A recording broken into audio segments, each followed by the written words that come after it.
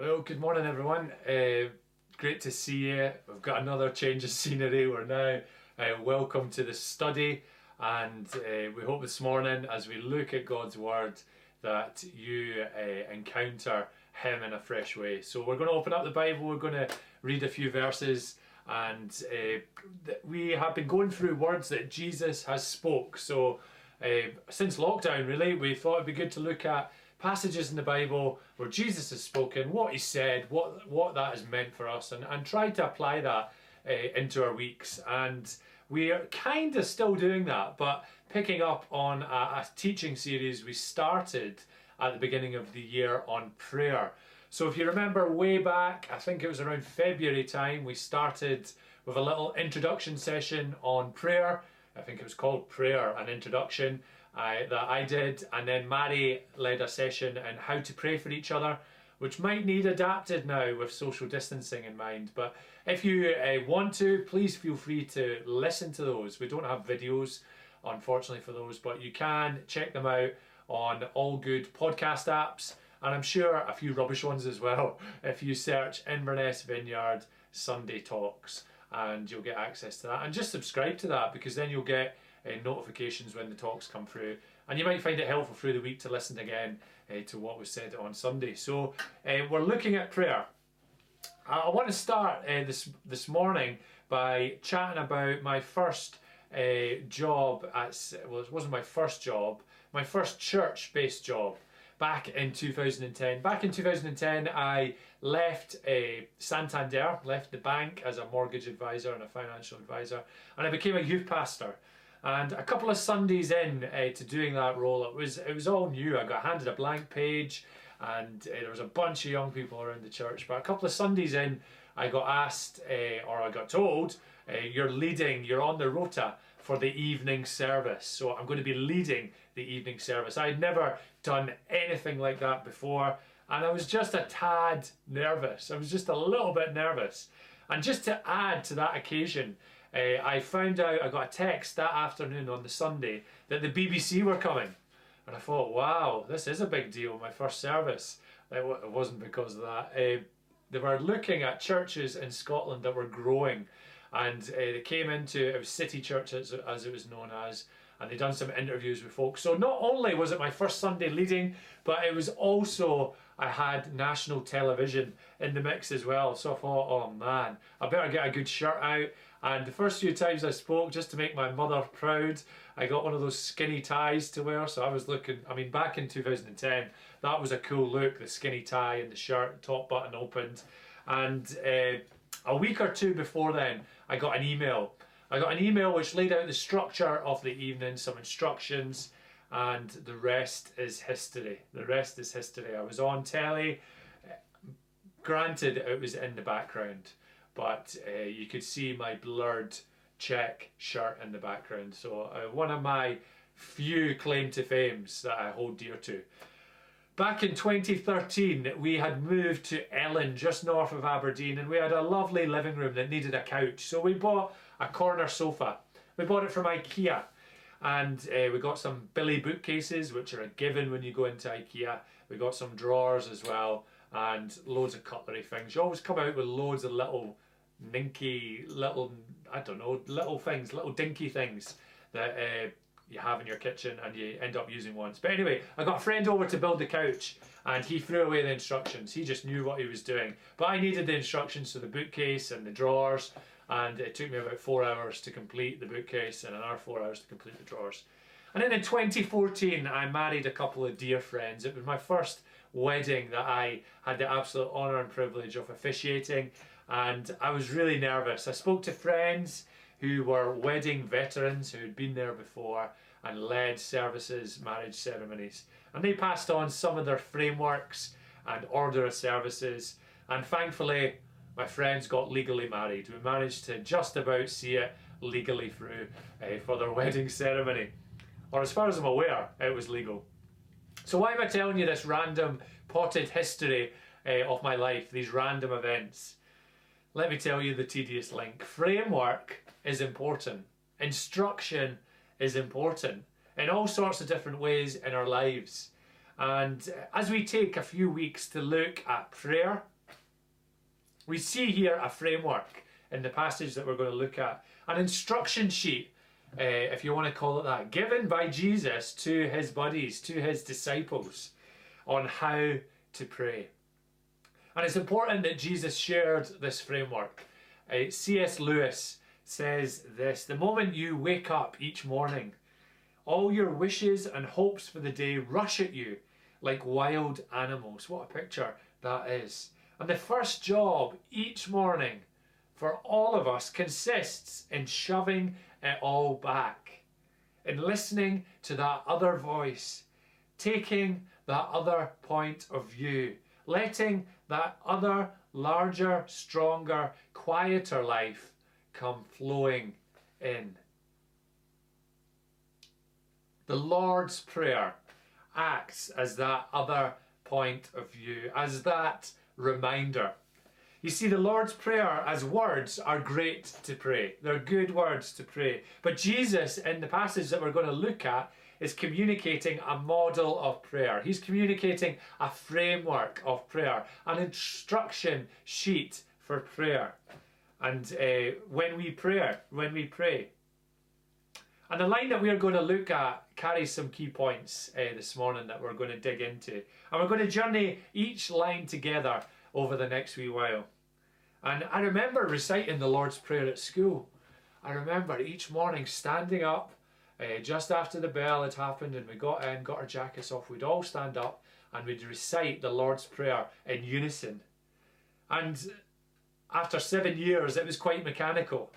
And actually, as even as we say it now, maybe some of you are saying it through just now or thinking back to those moments, it can seem quite predictable. We almost have like a lingo or a musical element to it. We know how it flows. We know how it's to be delivered. I'd love for this next season, as we look at the Lord's Prayer, to slow it down.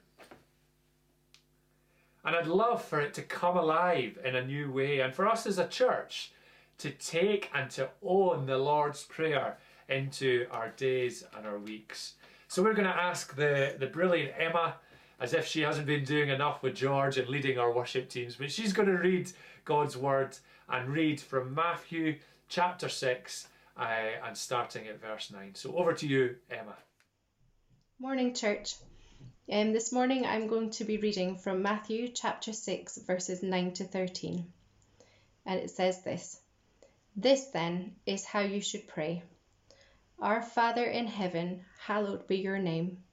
Your kingdom come, your will be done, on earth as it is in heaven.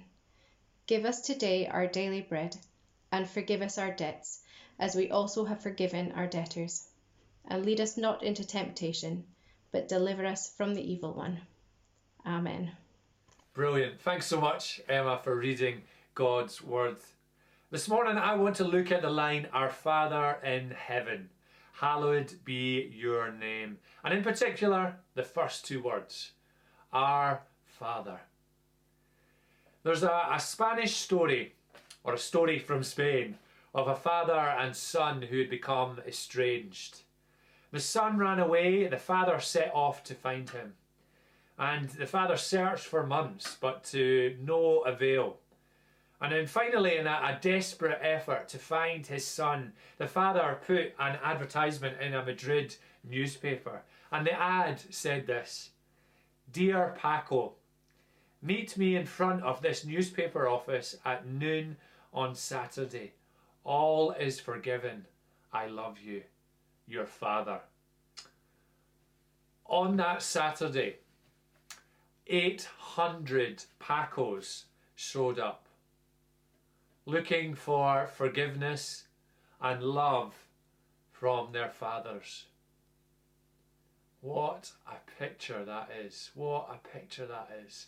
Even just saying that story has given me goose pimples. Just feeling God's presence in that. The longing for fathers. The longing for fathers. And there's a phrase that's been living with me for the last few weeks, and it's God being the father to the fatherless. Father to the fatherless. And it's taken from Psalm 68, a book called Psalm Psalms in the Old Testament, and Psalm 68 verse 5 to 6 says, "A father to the fatherless, a defender of widows, is God in his holy dwelling. God sets the lonely in families." And I've been dwelling on that phrase, father to the fatherless. And then we had Father's Day a couple of weeks ago. And someone on that video, when we shared out the little segments to record the prayer, had been meditating on that phrase and had a God moment with that phrase and emailed that they had met God in that.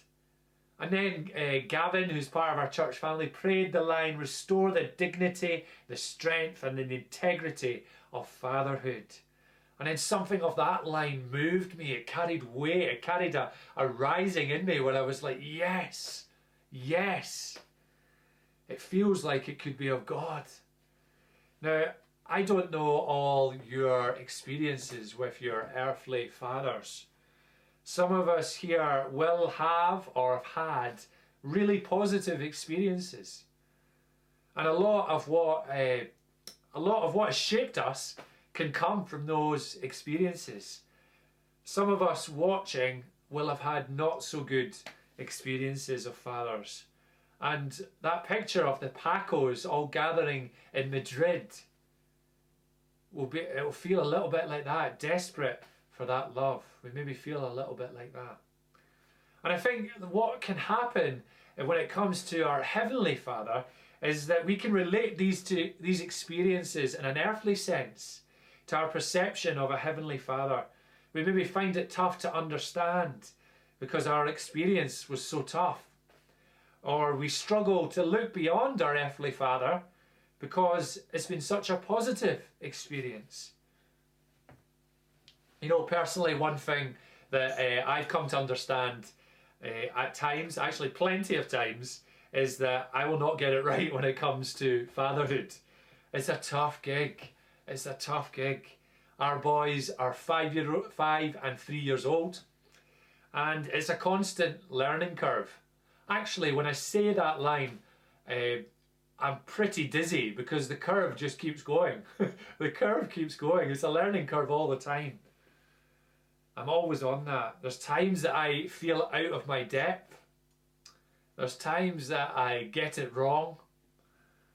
I remember holding them both as babies, being completely overwhelmed that I am responsible for this little life.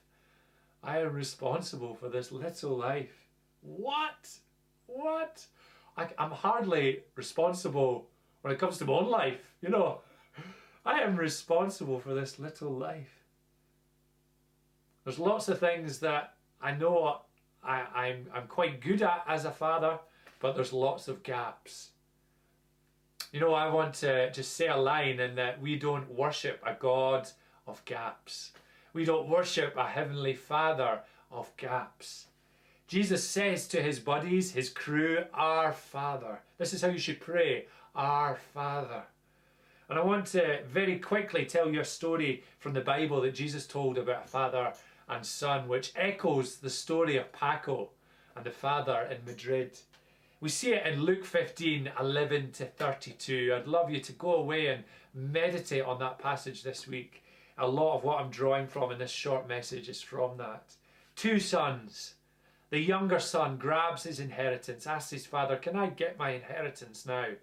Which was quite a taboo thing to do, in that time, to ask for your inheritance when you're a younger son.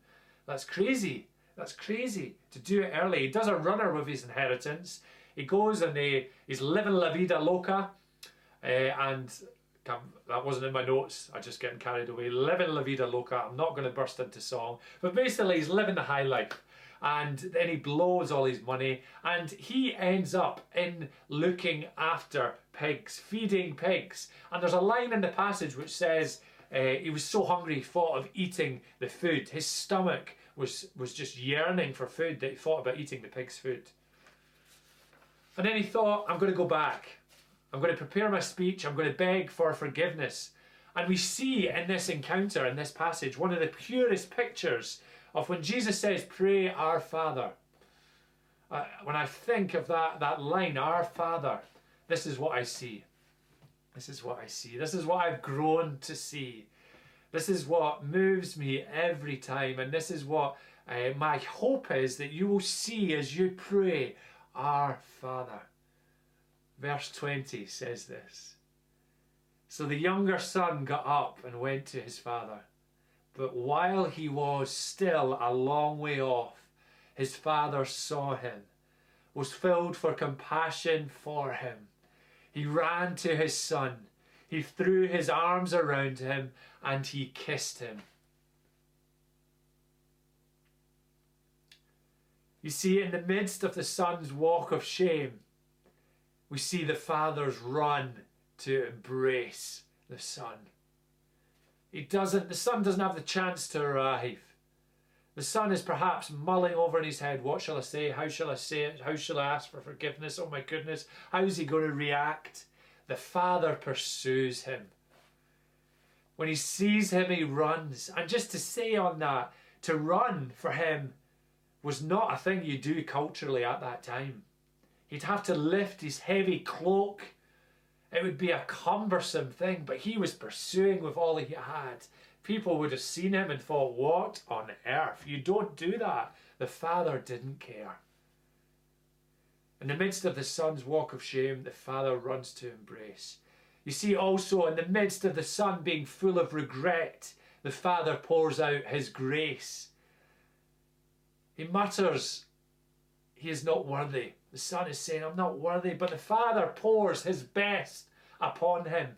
He forgives, he doesn't mention it, he focuses on him no longer being lost, but living and with him once again. Put a ring on him, feed him the best, here's a robe, lavishes it upon him. Grace in abundance. And you see in the midst of this passage, the son is preparing to be punished, but the father is planning a party. It's not somber, it's celebratory. Someone who is lost is now found.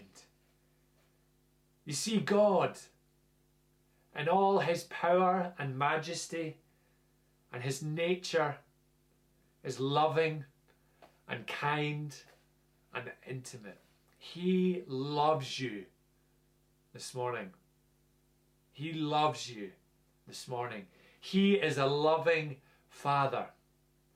And he is my loving Father and your loving Father. And when we begin to see and capture that picture and allow us to receive that picture of, see the truest nature of God as a loving Father, and begin to picture his loving embrace, his fierce pursuit, his never-ending grace, I think that's what will begin to transform our prayer lives.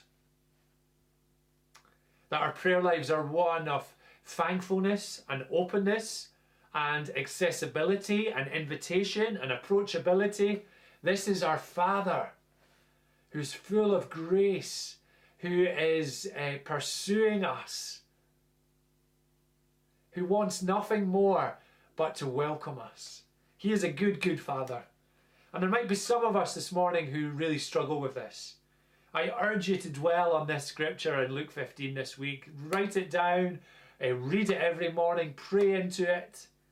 See how extreme the younger son's actions were. This was a major thing, his inheritance, to be captured so early and to do a runner with it, to blow it, to end up to be in the doldrums, but to come back and to see this response. Yet the father didn't mark it on him. The father didn't plot revenge. The father didn't hold it against him. He simply said, welcome home, my son, with his arms wide open. My son, my daughter. What if we, when we prayed, Our Father, we pictured whatever our week or our circumstances, our behaviour or our heart condition is, what if we pictured that Father running to embrace? What if we pictured that Father pouring out his love, his generous love? What if we pictured that Father shouting, welcome home, come on in, my son, my daughter? Because it doesn't just need to be a picture. This is God. This is truth. This is love. And my prayer is that as we look at our Father, and as I come to close, that we would receive a fresh revelation of his love, which is real this morning. And some of us, as I end, need to hear the line, he is interested in you this morning. He is interested in you. As I come to close, the story's told of a man called Charles Francis Adams. He's a 19th century figure, political figure, or he was a 19th century political figure and diplomat, and he kept a diary. And one day he said this in his diary: I went fishing with my son today. A day wasted.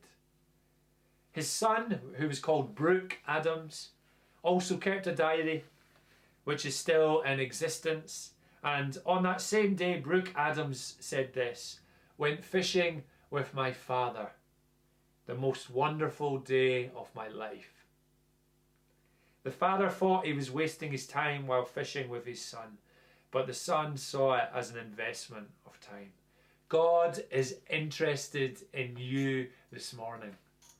And prayer is never wasted to God, who is for you, who is working on your behalf, even when you can't see it, even when you can't feel it. Our Father in heaven, hallowed be your name. A Father who loves, a Father who sent his Son to die for us, a Father who couldn't bear that separation, a Father who has washed us clean.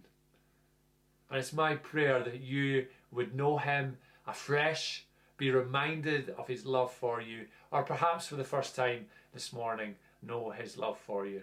And perhaps you're sitting this morning, or standing, or doing the dishes, or walking the dog, whatever it is, and you're listening to what I'm saying. I would love to pray that prayer alongside you. If you're watching on our chat platform, if you're watching on our chat platform, can't speak, you can click receive prayer at any point during the service. But also there's a little thing that comes in terms of responding and giving your life to Jesus.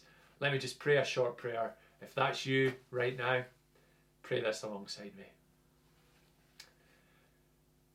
Jesus, I thank you for your love for me. I thank you that you were sent for me, to die for me. And God, I thank you for your love, Father God, for me. I thank you for sending your Son Jesus to die on a cross because of love for me. Come into my heart, come into my life. I want to live for you, and I want to say sorry when my life hasn't been lived for you. This is a new day with a new beginning, and I thank you that because of Jesus I am washed clean. So I pray for the adventure ahead. I pray that you will come into my heart, you will fill me with your presence so I can be more like you. Pray for the week ahead. I want to live for you. In Jesus' name, amen. If you prayed that prayer, amazing, well done. And we'd love to get in touch with you. Check out our email. Thanks for listening this morning.